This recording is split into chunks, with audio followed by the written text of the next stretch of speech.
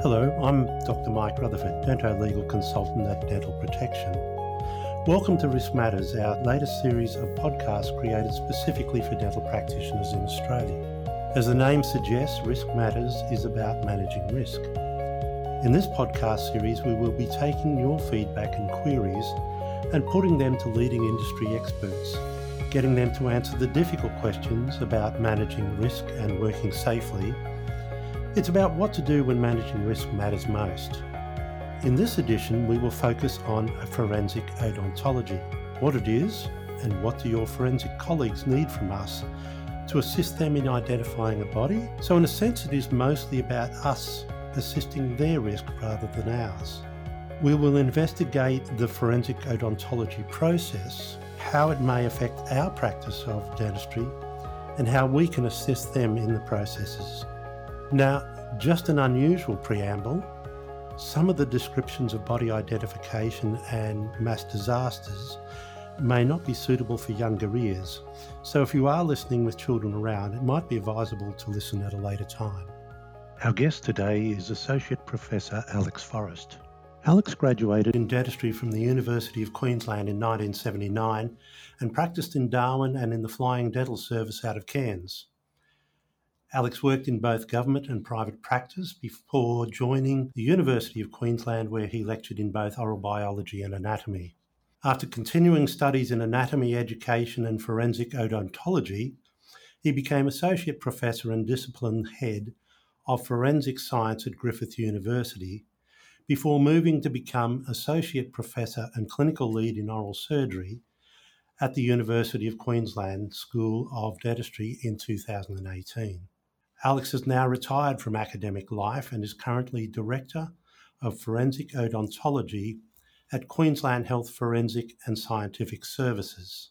Alex's research interests include digital analysis and comparison of bite mark injuries and 3D digital technologies in human forensic identification. Alex has co-authored a book on forensic pathology and has co-authored chapters on pediatric forensic odontology, bite mark analysis and comparison, dental education, and education in forensic science.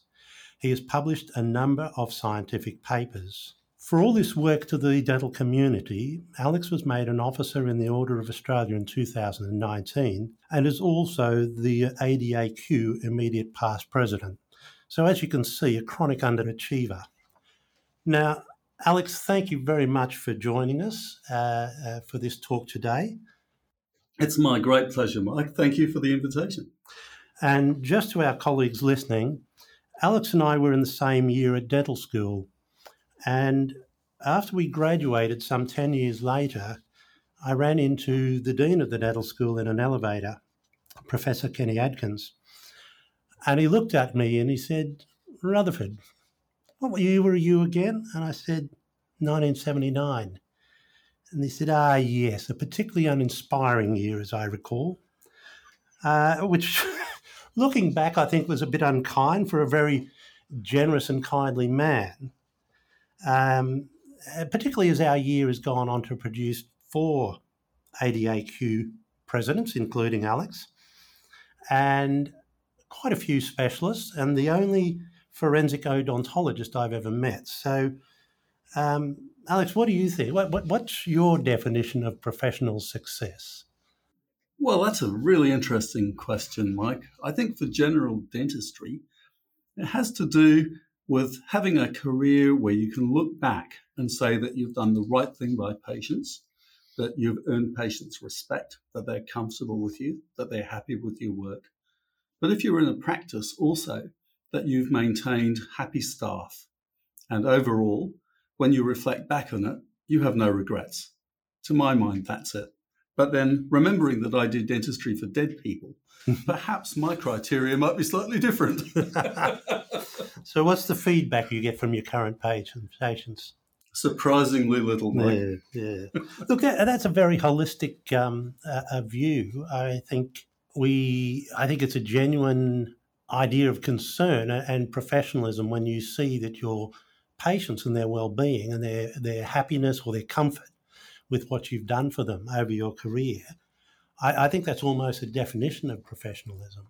Absolutely. It's all about the patient. Yeah. At the end of the day, your biggest responsibility is to your patient and subsequently to your staff. Yep. And I think that's great you mentioned the staff as well, because so often we forget the staff. And I still get surprised sometimes when I go to practices, either as a patient for a medical appointment or even for some dental, where the doctor of whatever type introduces themselves and never introduces the dental assistant or the nurse who's actually assisting.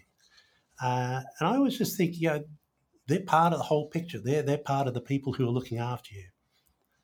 And I think that we need to give them the respect of at least introducing them to the patient, because most patients expect that sometimes patients have got questions of the nurse or the dental assistant, and they want to know how to address them. Absolutely. I think dental assistants in particular are hugely under-recognised. What they contribute to a practice cannot be written. Yeah. I think that's sort of coming into the fore now, that there's a real shortage of staff, and I think in some ways we have to reevaluate what we think about our staff, particularly as they're becoming more valuable in every sense, to try and keep and employ. Absolutely. The practice is the staff. Yeah. So at the end of 1979, we all wandered off to get jobs in private practice, or go off to England or government service. And quite a few of our year end up going into specialties at the end. But I guess I'd like to know, how did you get into forensic odontology? Like, I had no intention of specialising, largely because I really didn't have a good understanding of what the various specialties were. When you graduate, I don't think that you're equipped to really understand that. So I went out to have a good time and to do some dentistry and basically just enjoy life while I was doing it. Mm-hmm. My downfall came because I'd been tutoring in anatomy when I was an undergrad, and that meant that I maintained an interest. So I went back and I did a bit more work in anatomy, and then I started teaching formally in that area and in oral biology. Those two dots connected because oral biology includes pathology. Pathology includes disease. Dead people have usually passed away from some sort of a disease state. And the investigations were largely done by my mentor, Dr. Con Romaniuk. He was a magic gentleman, a fellow with 2 PhDs, no less. And he used to do the forensic odontology on the side. So it kind of seemed natural that I would hang on to his coattails. Mm-hmm. And in retrospect, when I look back now, I realised that Con had gone to enormous lengths not to teach me anything. And the reason for that was that the book had never been written. There was no formal coursework, no text, as it were, of forensic odontology. And Con was in fact brilliant enough not to want to try and pass his bad habits on to me. Mm-hmm. So I observed, and it was with great shock in 1994 that I got the news that he'd actually, well, it was actually before that, it was, I think, 1992, he'd had an accident. Mm-hmm. Con had been struck by a motorbike. He'd flown through the air. He's landed on his back, the back of his head, and he'd received injuries to his occipital region, and he'd gone clinically blind. Mm-hmm. So in 1994, I got rung by Queensland Health saying, "Well, guess what? You're the consultant." Okay. So here I was with virtually zero training, and having had observed somebody who did know what they were doing but wasn't willing to sort of make that gospel. And I talked to other people in the same position around the country, and gradually we realised that we were all doing pretty much the same things. And as we consulted, we were iterating towards what has now become a formal body of knowledge. And that was happening in other countries as well. That was in 2012 when the Australian Dental Board was formed, that forensic odontology was officially recognised at that stage in Australia as a specialty. So that long-winded description is how you fall into specialist practice in an area. Well, there you go. Thanks for that. And so is there any career pathway now? Or I guess when we graduated, there was a few specialties like orthodontics. Endo was just being formalised. Crown and Bridge was around. But now they all have set pathways of a 2-year master's or a fellowship. So does forensic odontology have that formality around it now, or is it still an apprenticeship? Oh, God, no. No, it certainly does. It's in a medical college, you Mm-hmm. might be surprised to know. So we actually become fellows of the Royal College of Pathologists of Australasia Okay. in the Faculty of Maxillofacial Pathology. And following our qualification, in brackets, you can write forensic odontology. Mm-hmm. So it's a 5-year fellowship, the same as the medicos.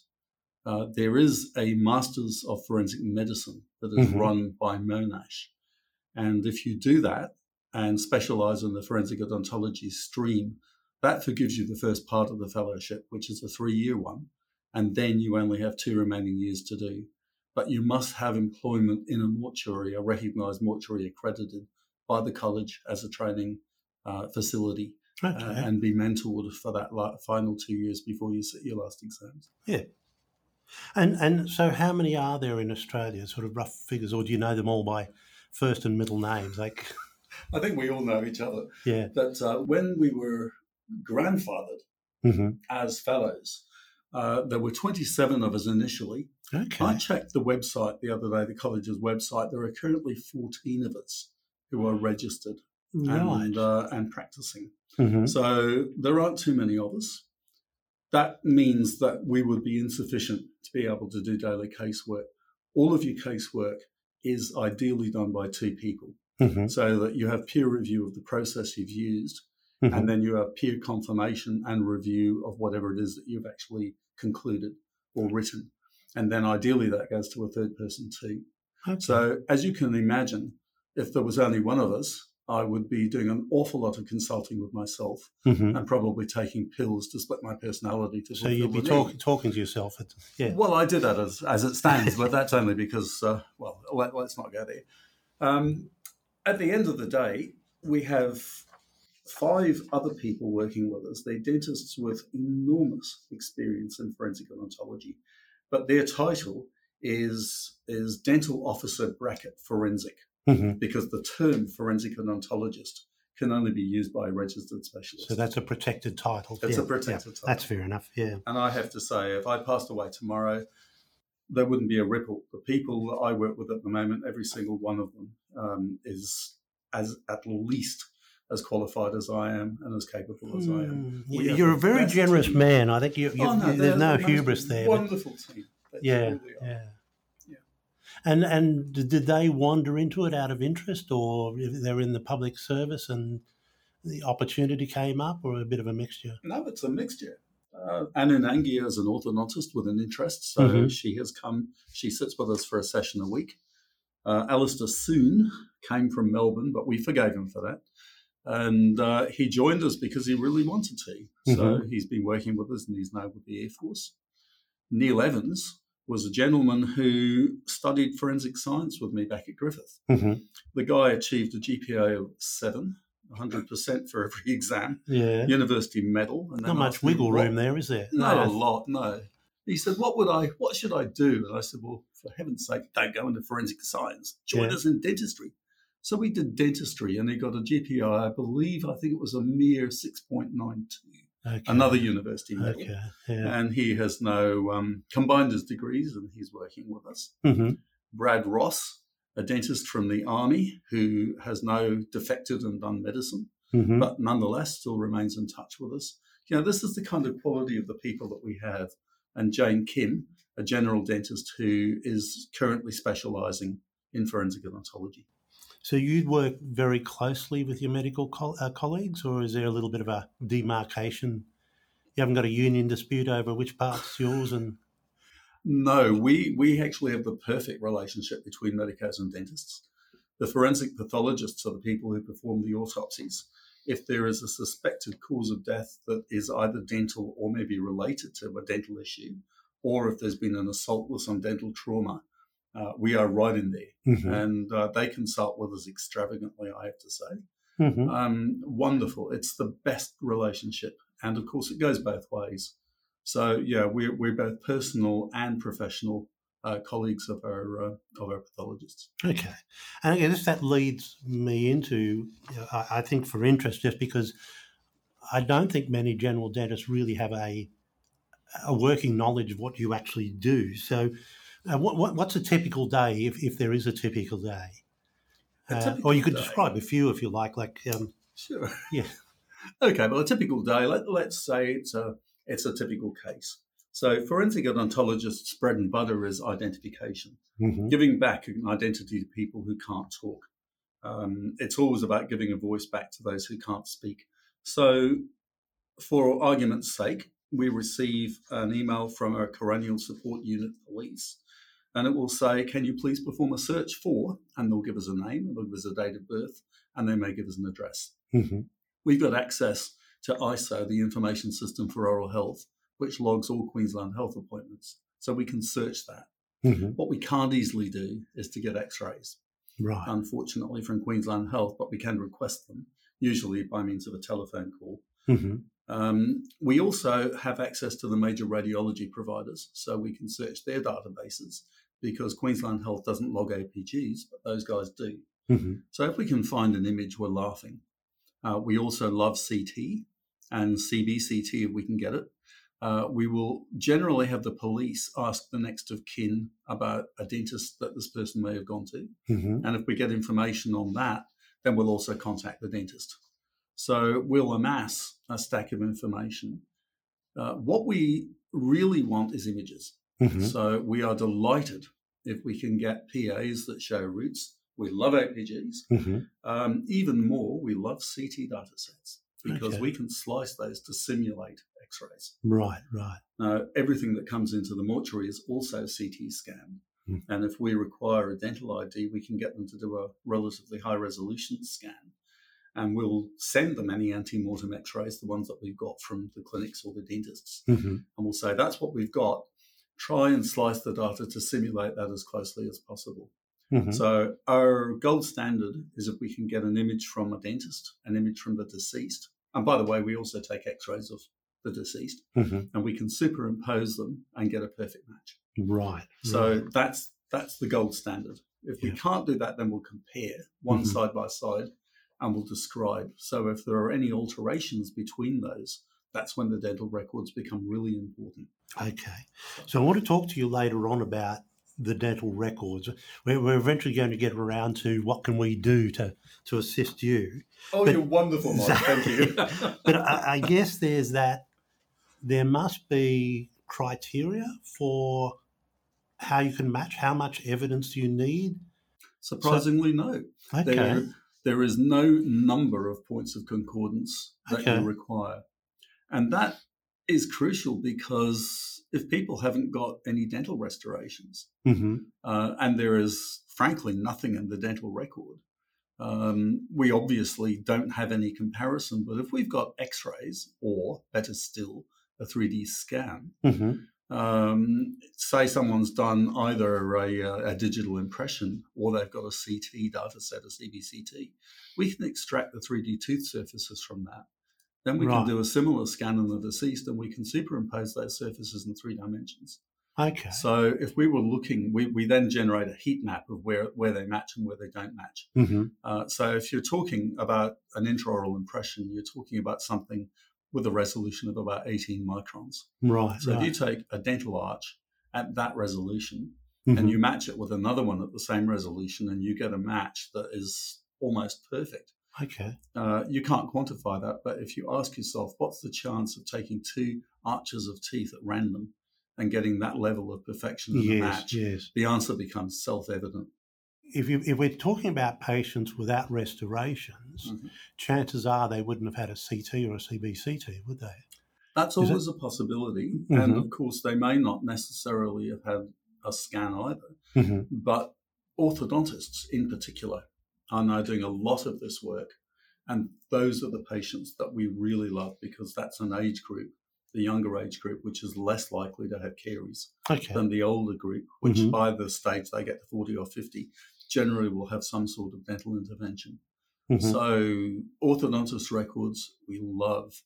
Prosthodontists moving into digital in a big way, they're also very, very fruitful. But the fact that they are prosthodontists indicates that we're going to have some evidence of dental treatment in that matter.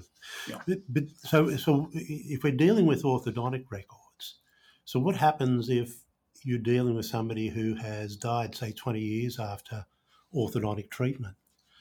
Is that still workable or applicable? Or can you allow for aging or for dental wear? Look, the simple fact is that we haven't got an adequate body of research to support that. There are currently 5 papers that have been published, and 2 of those have looked at the effects of multiple scans. We're actually doing that research right now. I have a PhD student down in Adelaide, Harry Perkins, who's not only doing that study, but is also doing twin studies to look at changes over age with twins and whether or not you can use those scans to differentiate between identical twins. So we're building that. One of the questions that we haven't resolved at this stage is if you haven't got a whole dental arch, let's say you've got a scan including, say, 2 molars and 1 premolar, to what extent does that change the equation? How does that change the probability? And if you've got interventions in there, again, how do they affect that outcome? So if someone's looking for a PhD, we have got so many topics to offer. It's just not funny. So this is formalising the knowledge? Is this the evolution of forensic odontology? Is that... Are you coming from a low base, I guess what I'm saying, or is it... In this area, yes, we are. In other areas, we're not. But one of the issues is that forensic odontologists give evidence, and everything that we do is evidence-based. At the moment, virtually everything that we do is opinion-based, so it's expertise. We'd like to move it beyond that, but once you start to apply things in a scientific way, they require validation to be accepted by the court. And that means that you have to do studies in order to demonstrate the outcome, quantify it. And by inference, I guess, also suggest that there may be an error rate, although we don't necessarily get to quantify that because many of the things we do are technique sensitive. And as we'll see if I mention bite marks later on, where everybody has a different technique, there's no way you can compare outcomes. Okay. So you're saying you work as an expert opinion or expert evidence. So that means you get done over by barristers in the courts? Oh, in the courtroom, most definitely. But most often, if it's a question of identity, it's not controversial. We treat every case as a homicide case. Right. So Mr. X has been found locked in a house. He's died presumably 3 weeks ago. Old pensioner, hasn't been seen by his neighbours, bit of a recluse. His wallet was found on him. It contains cards, including a healthcare card, blah, blah, blah. There's not an awful lot of doubt about who that's going to be. But nonetheless, a scientific basis for that identification is definitely required. Firstly, we have to be sure, because if we get it wrong, there are going to be 2 families that suffer. Yes. The family that gets the unidentified incorrect body and the other family that will never, ever get their identified loved one. Okay. But the other thing is that it's entirely possible that 15 years from now, somebody in jail is going to go, oh, yeah, I killed that guy. And suddenly your routine case has now become a homicide. So you treat every case as though it's a homicide. So when you're examining a body, do you have that, I was going to say social, but I guess it's not, all those details of when they were found and what was on the body and... the conditions with the door locked and the wallet was there? Oh, yeah. All of that is on the police record. Okay. We can find that. We access a system called OSLab, which would be very familiar to anyone working in pathology. But it has a forensic branch as well, and all of those details are recorded there. But they're also recorded in the police forensic register. So if there's an investigation, all of that material is available. It's often irrelevant to us. I mean, I don't necessarily need to know how somebody's died or how long they've been dead in order to do an identification, because I'm comparing records of teeth from a living person with records of teeth from a dead person. Okay. Yeah. Well, that's interesting. I mean, as just going back that step, dental protection will go to almost any lengths to stop one of our members being cross-examined by a barrister, because it's a dreadful experience. But you've been through it many times, so I've been through some you're comfortable. Court, I've had enough experience to understand how court appearances work. Okay, so I know familiarity. About the theatre. I know how to play the game. Having said that, if there's nothing wooden to touch, I could face my doom tomorrow. Mm-hmm. But generally, you know what your role is, you know what you're there to do. And that role is to give your evidence, give your opinion, and get out. Right. Okay. So it's Good not to know advice. anything else. Yes. You don't want to know about the rest of the case. You don't know where your evidence sits in the grand picture that the jury will hear. And that's the sort of advice we give when general dentists, when our members are asked to write a report, for a legal case, for say a traffic accident or something about that. We say, stick to your area of knowledge, stick to what you know, and don't extrapolate and don't draw conclusions. So, absolutely, and the barristers will try and make you do that. Mm-hmm. On a scale of 1 to 100, how likely do you feel it is? Mm-hmm. Don't. Just don't. The moment you do that, you're digging a grave. Yeah. And that's yours. So just moving on to another area, I think, Alex, you've been involved in probably every mass fatality or disaster that we're aware of in Australia. And one particular one, the Boxing Day tsunami in Southeast Asia, and predominantly in Thailand, yes, in 2004, where there's an estimated 228,000 people died. Yep. How did you become involved in that? And I guess not only you personally, but also Australia. Why were we involved in that? Australia was the lead agency in that. Okay. And partly that was because we've had significant experience of our overseas disasters, with the first Bali bombing in 2002, remembering that the tsunami was on Boxing Day 2004. Mm-hmm. And it's not individual dentists that become involved. It's the Australian Federal Police. Mm-hmm. So they received a request from the Royal Thai Police, as I understand it. And consequently, they sent a team over, and it had dentists, anthropologists, pathologists to scope, to get a sense of just how big this was going to be. Mm-hmm. And it was on that basis then that the AFP, the Australian Federal Police, and police from many other countries got their act together. They sourced dentists. Mm-hmm. Now, we're all well known to the Australian Federal Police because when we get deployed by them. Known to the police, as they say. Known to the police. That's usually not in a good way. I'm afraid my phone number is in every police phone, as I find out when they go to nightclubs and accidentally hit the first letter in the alphabet, which is A. But in any case, so we get deployed by the Australian Federal Police. So Australia was the lead agency. Mm-hmm. The Thais, remembering that we are on their territory and we're in their jurisdiction, it was managed, coordinated by the Thais, and the Thais were the ones who determined whether or not an identification had been completed to the satisfaction of the identification board. Mm-hmm. But we did an awful lot of the organising. So I didn't go immediately. Mm-hmm. I wasn't in the first tranche. I was teaching. Mm-hmm. And the first opportunity that I could actually get away was early April. So off I went. No real preconceived notions. It was the most amazing experience in my life, I have to say. In what respect? I was immediately thinking April's a long time from Boxing Day. So presumably you're dealing with quite decomposed bodies, or we were dealing with very decomposed bodies all the time. Okay. We were dealing with lots of humidity, very high temperatures. It was pretty terrifying. It took a long time for the bodies to be retrieved. We were dealing with about 5,500 bodies. Mm-hmm. So you've got utterly destroyed areas, whole stretches of the coastline that have just been completely decimated, buildings washed away, partially destroyed, boats lodged in houses, in the roofs, all sorts of stuff, harbours full of remains as well as all sorts of debris. Mm-hmm. And very often, bodies were not easily found. So they may have become, for instance, jammed under some old stairs in a decrepit building. So bodies were being brought in for months and months and months afterwards. Mm-hmm.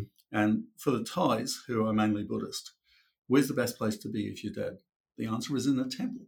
So we actually established some of our mortuaries inside Buddhist temples. Okay. So we would take over a building with the monks' connivance. Of course, they were very happy about this. Mm-hmm. We'd build a structure in it, which was mainly plywood. The dentist installed air conditioners. The pathologist, unfortunately, did not. Mm-hmm. So we were the object of desire for many months. And we would go there, and basically, initially, the roads were effectively non-existent. Mm-hmm. So there was no easy way of bringing in containers with freezing capacity. Mm-hmm. So the bodies were effectively just left to accumulate. There were not even body bags in that kind of quantity. So the bodies initially were wrapped up in whatever plastic sheets people could get, Mm-hmm. but there was a lot of leakage.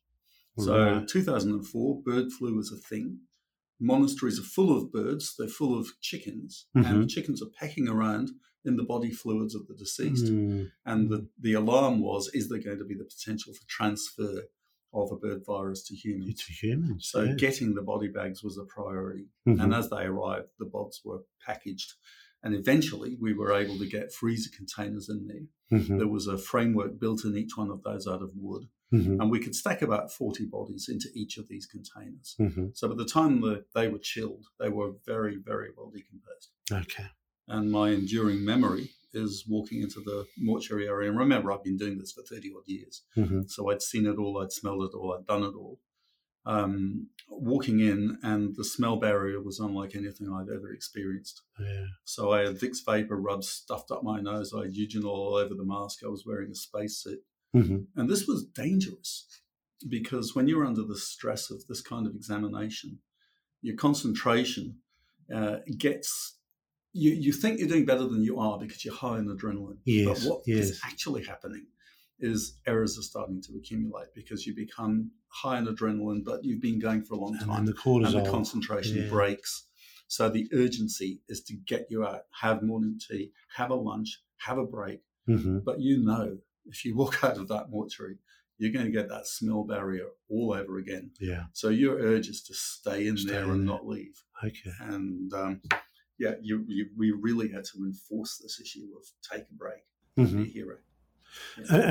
And was your role successful? I mean, maybe a strange choice of words, but I think... Was it a lessons learned, or it's we did a good job?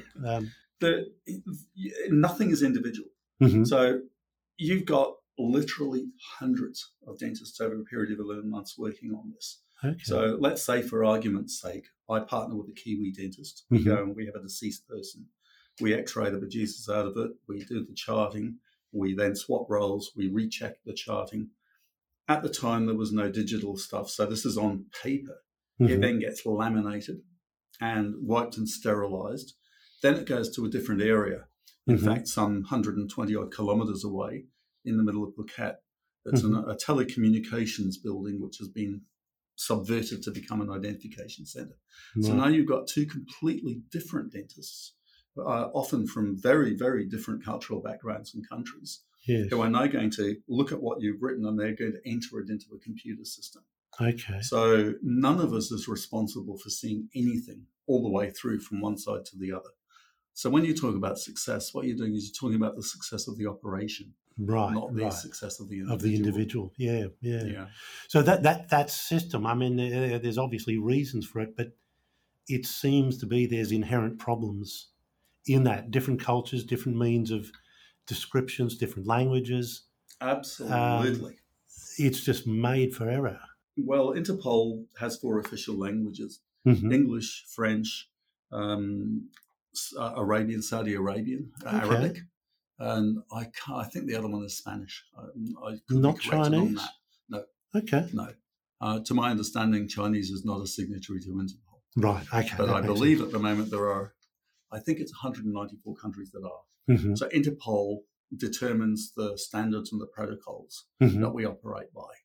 And in theory, everything resolves to a particular language. So Australia being the lead agency, language was English. Right. And one of the criteria, I think, for being deployed to the operation was your English was up to scratch. Right. And that was great because it meant no matter who you were talking to in whatever country, you always had a common language.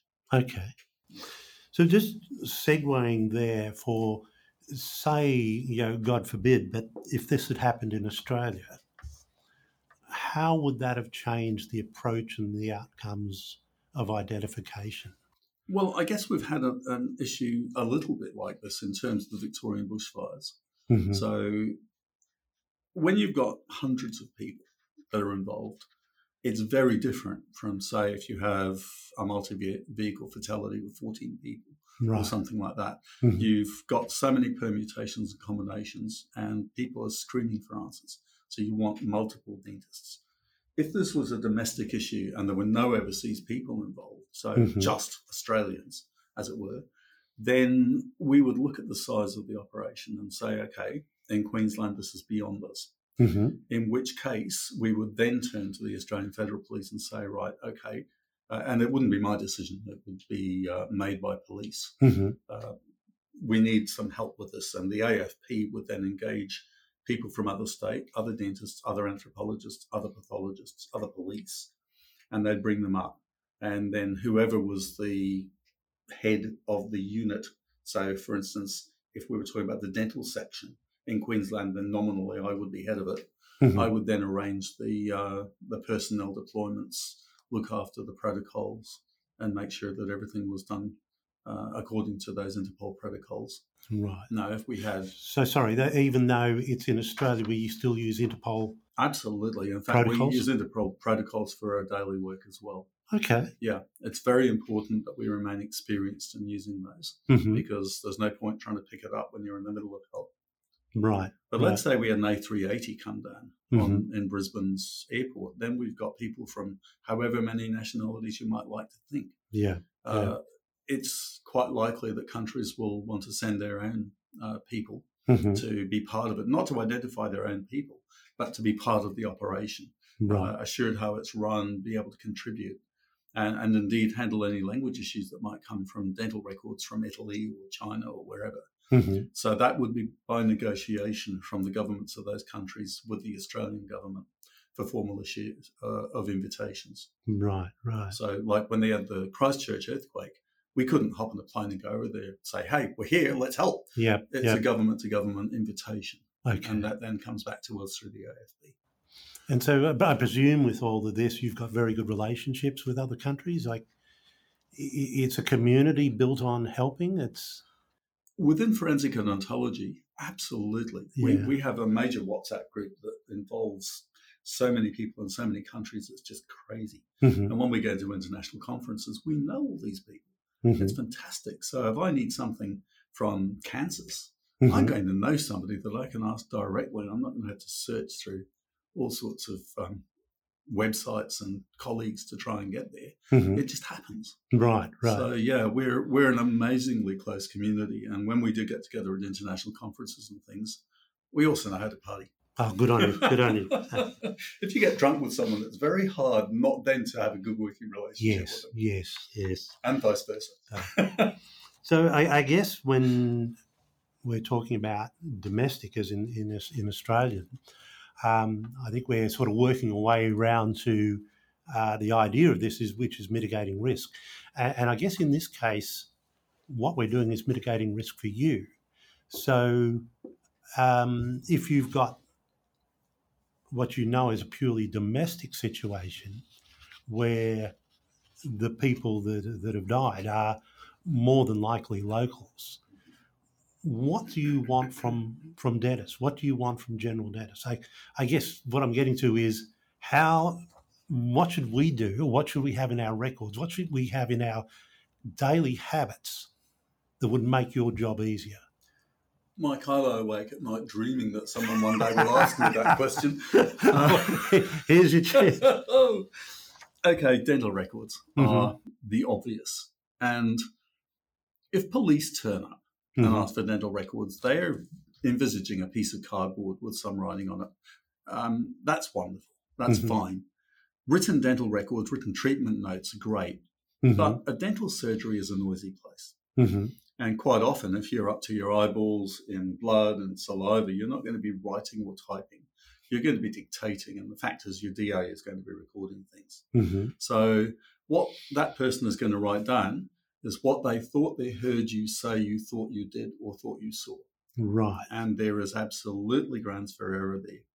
So we've certainly had cases where an odontogram does not match what's written in the treatment notes. Mm-hmm. An upper 6 has been removed, a lower 6 has been crossed out, Mm-hmm. and we can't resolve that. So dental records that are written are important to us, but what we like to do is corroborate them with something that isn't a surrogate record. In other words, it's something that derives straight from the patient where a written record doesn't. You're trying to get the and human error out. I'm trying to talk about an image, an X-ray. Okay. So an X-ray, a shadowgram, has no opinion built into it. It's simply a record of what was there.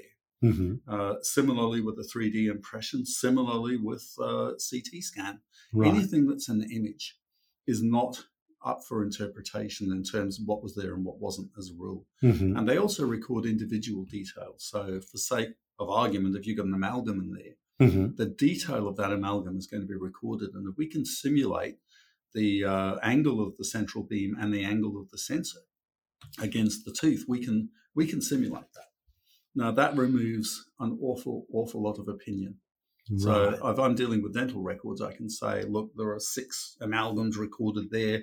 There are 6 amalgams in the same teeth in the mouth. They're in the same surfaces.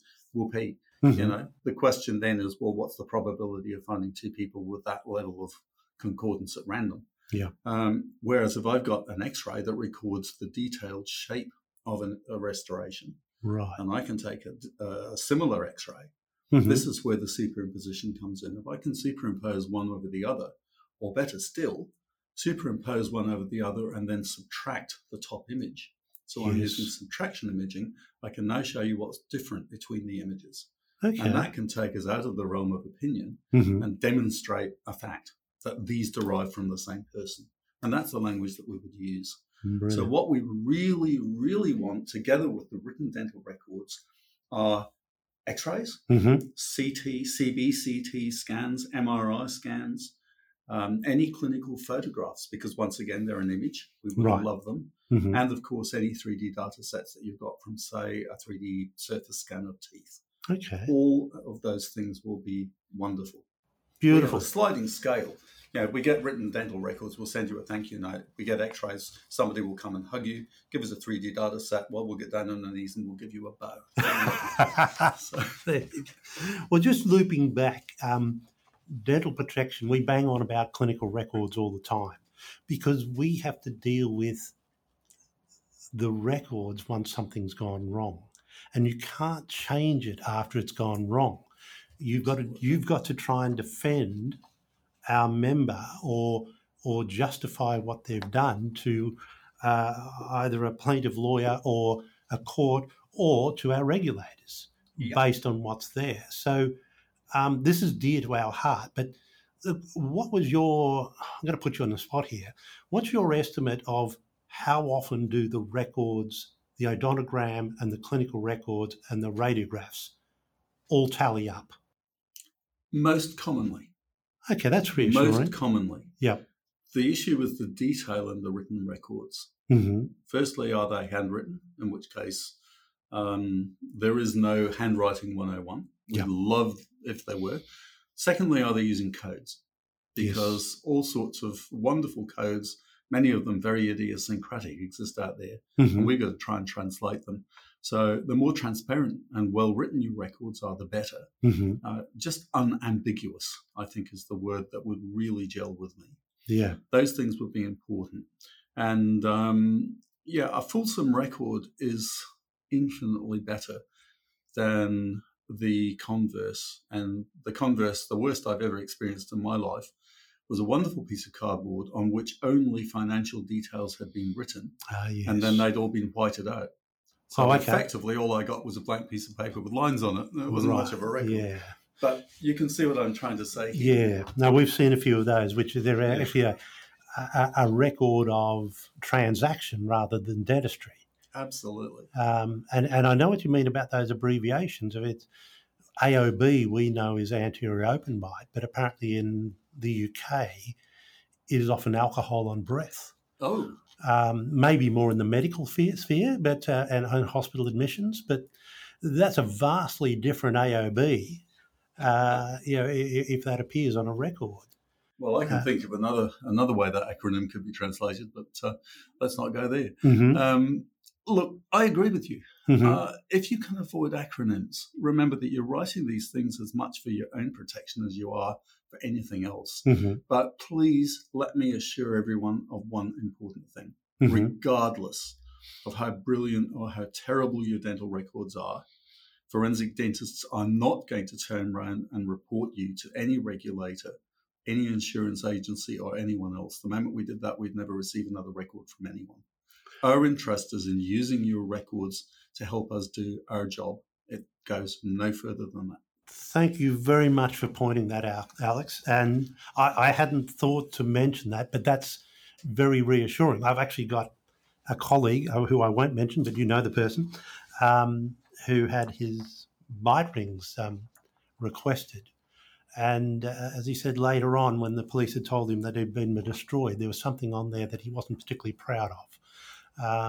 And I guess while he was always going to comply, he was just in the back of his mind just a little bit worried about who might eventually see those X-rays and pass comment or pass judgment. So that reassurance that they're there for, for pathological purposes or identification purposes and for nothing else, I think our colleagues would be welcome that news. So. Absolutely. And it doesn't really matter. I mean, if you get a very bad X-ray and it ends up in front of a court, it's ending up in front of barristers. I mean, these guys don't know one end of an X-ray from another. Yeah, they're not going to be critical, and we do not judge. Mm-hmm. That's great. Now, sometimes we get phone calls, and sometimes there's a whispered voice, and there's a police officer at the front desk, and they want the records of Mr. So-and-so. What should I do? Yes. And our standard advice is, if you are sure they are a police officer, you hand them over. And I guess because the onus is going to be on the police, we're not there to judge whether the police are who they say they are, if we reasonably believe they are. But sometimes dentists have got concerns about privacy or consent. And our advice is that, the police override that. So can you describe what happens, say, when the police comes and asks for the records of Mr. X? Absolutely. So what happens from there? Let's just take that very simple scenario. So you've got a gentleman in a blue suit or a lady in a blue suit standing in front of a reception desk saying, please pass the records over. The protection that you have is to ask for a receipt for those records. Mm-hmm. So if the police then give you a receipt, that's your legal protection. At the end of the day, there is no dispute. This is called a chain of custody. The records have left you. You have a piece of paper that says that the police have taken those. They have the corresponding piece. They will bring them to the mortuary, at which time the mortuary will receive them. And again, receipts will be exchanged. Mm-hmm. So if there's any question at any point as to whether or not those records could have been tampered with en route, that chain of custody becomes important. We know it went from X to Y and Y to Z. Right. However, in terms of parting with records, you will rarely these days end up with a police person. You're more likely to get a phone call from one of us at Queensland Health. So it'll be me or one of my colleagues. Mm-hmm. And when we ring you, we'll identify ourselves, which is terribly important. Now, when we talk to you, we are representing a coroner. Mm-hmm. So we're talking to you because at the coronial level, it is believed that Mr. or Mrs. or Ms. X has died.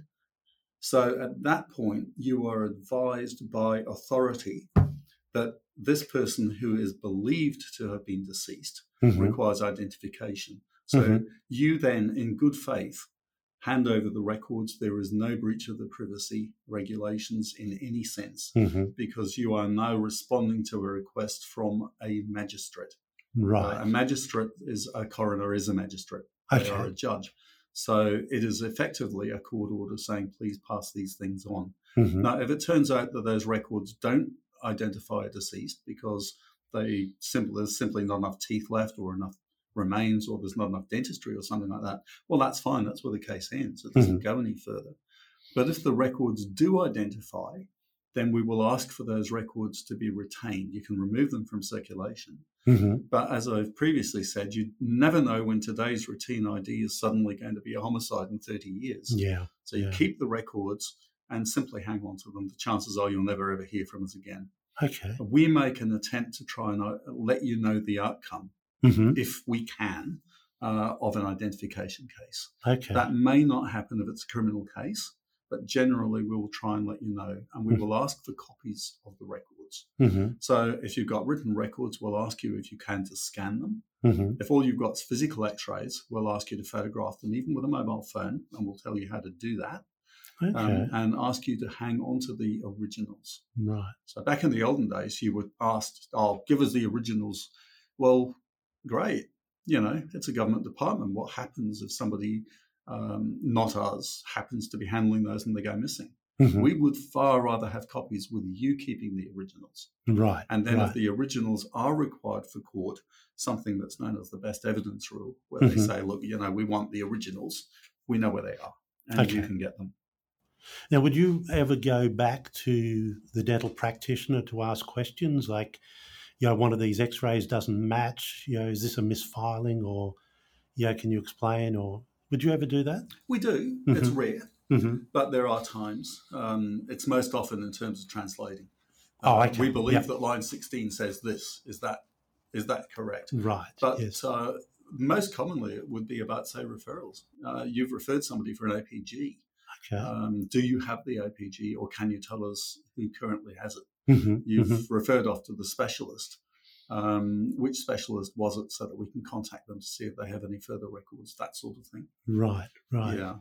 Now, I haven't seen it for a long time, but I guess quite a few years ago now, the Australian Dental Journal, you would, or our news bulletin, sometimes you'd see a request from the police or the coroner where it says these are x-rays of a 40-year-old male who was found, near the Brisbane River, say, or in the Brisbane River. Does anyone recognise it? And I always looked at those and thought, gee, that's a stab in the dark. But did that ever work? Incredibly rarely. We just don't do it anymore. Okay.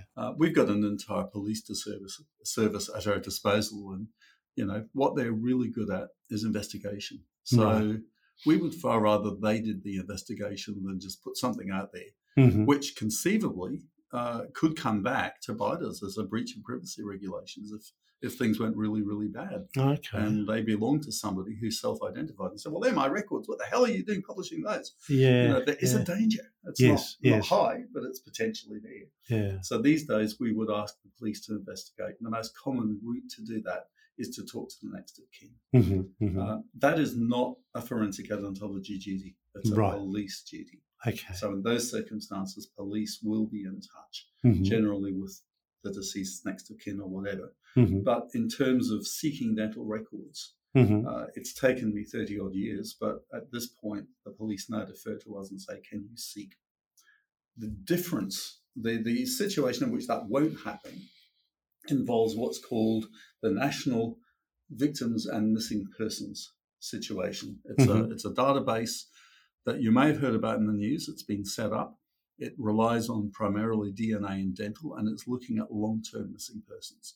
So people have been missing for many, many years. And in fact, we actually have some retained autopsy material at the mortuary, people that we've never been able to identify. So now they're going back, they're looking at these with DNA, but they're also looking at them with dental records. And dental records are the primary search system that we use. So the question arises when we've got records belonging to somebody who was found in 1971. So, we've got remains that were found in 1971. Yeah. And now we're going to go looking for dental records. And if by some fluke we're able to trace a dentist, the concern, of course, is that people will dispose of records. Yes. And very often that's going to reach a blank. Yeah. So the issue of retention of dental records is something that is very, very dear to us. I wonder if it's going to change now that most things are digital. I mean, we on a fairly regular basis, have dental practitioners ring us and say, when can I destroy these records? They're clogging up the hallway, or they're clogging up the laboratory.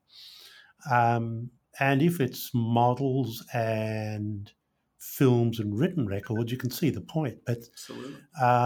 The way data storage is going, it's almost limitless. So, is there a need to? I mean, will we just keep on storing them indefinitely? Well, there has never been a law in this regard. Mm-hmm. As such. There's been advice. Yes. So you may note that the Dental Board of Australia has now removed its specific requirement. I believe that the Australian Dental Association has done the same. I've certainly been asking them to do that. Mm-hmm. So the rule has always been 7 to 10 years after they've reached the age of 25 or 21 or whatever the majority is in your particular jurisdiction. Yes. We would love you to hang on to them forever. But Okay. if you've got vast cabinets full of models, huge filing cabinets full of written records, Mm-hmm. and you've got X-rays, dispose of them, but please keep the X-rays, the images. Okay. Yep. If you've got images, that's what we really want. If you haven't got images, then by all means keep the written records. Mm-hmm. Mm-hmm. That's it can mean the difference. Take the scenario where you've got some mum who's working. She's an 8-year-old daughter. Daughter comes home every night, opens the door, lets herself in, watches TV till mum comes home, and mum turns up one night and the daughter's not there. Mm-hmm. So police turn up. They are looking for records. That's great. They get the dentist's name. You've got the records. You can supply them.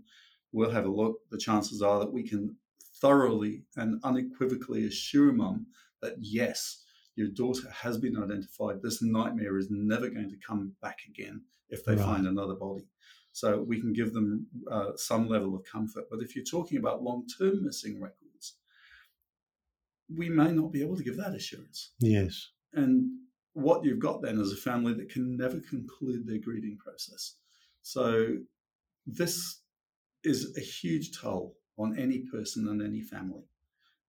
For the record, we don't work for the police. Mm-hmm. We don't really even work for the health department. We work for the relatives of the missing. We can't do anything for the dead, but we can do something for the living. So that's our primary target. Where your concern as patients is the family and the friends. So it's a matter of trying to bring them comfort. Now, if you can maintain records, certainly digital ones, that is a huge benefit. We are working with missing persons at the moment to try and reduce the future need for these kinds of searches, because what we're asking for is if somebody goes onto the long-term missing persons list after 90 days, let us know and we'll try and retrieve the dental records then. Now, that does raise some issues. Mm-hmm. And it raises issues because we can't say that they are believed to be dead. Yes. However, we can still request those records through the police and through the coroner. So it's still a court order. And therefore, because you're complying with that, there are still no privacy regulations that get broken. Mm-hmm. And we then feed them into a national database so that if remains turn up in any state or territory, we can compare. Yes. And we're able to do that ID. And by doing it contemporaneously, it means that the chances are that we're not going to be looking for records that are 30 years old. Yeah. But there are always cases. If you drive from Brisbane to Cairns, statistically, you've probably driven past maybe a dozen bodies that are undiscovered. Okay. If one of those is discovered, how long has it been there? Who knows? So it may well be that we're looking for very old dental records. Yes. In the digital age, there are issues. Every 5 to 10 years, there's a generational change in the way that we store things and the media that we use. Mm-hmm. We no longer use floppy disks. Many of us don't even use hard disks anymore. We now use SSDs. We have NAS systems. But periodically, you'll upgrade your equipment, and the equipment that you use for taking images, X-rays, may change. The file formats may change. Yeah. So there are periods where you're going to have to look at upgrading your records to make sure they remain readable. And that will be the case always with digital. And there are expenses involved. So there is going to be an expense in continuing to upgrade old records. Mm-hmm. But when you look at the stakes for individuals and families, yes, and perhaps I have a vested point of view in saying this, but to my mind, it's worth it. It's part of the community service that we can give as dentists. Thank you very much for that, Alex. I mean, we didn't ever get round to bites, but bite analysis. But what you started off with, that idea of professionalism and success, you brought that round in a loop where it's not just the patient. If your patient is no longer alive, you're talking about the comfort and the well-being of the family. Yeah. And it's a very important thing. And I want to thank you very much. That was a wonderful talk. So thanks for your time, Alex. Thank you so much. Colleagues, I hope you all enjoyed listening to this. We hope that this podcast was helpful to you and look forward to sharing more guidance with you in the future. If you like Dental Protection podcasts and would like to hear more, please subscribe and leave a review.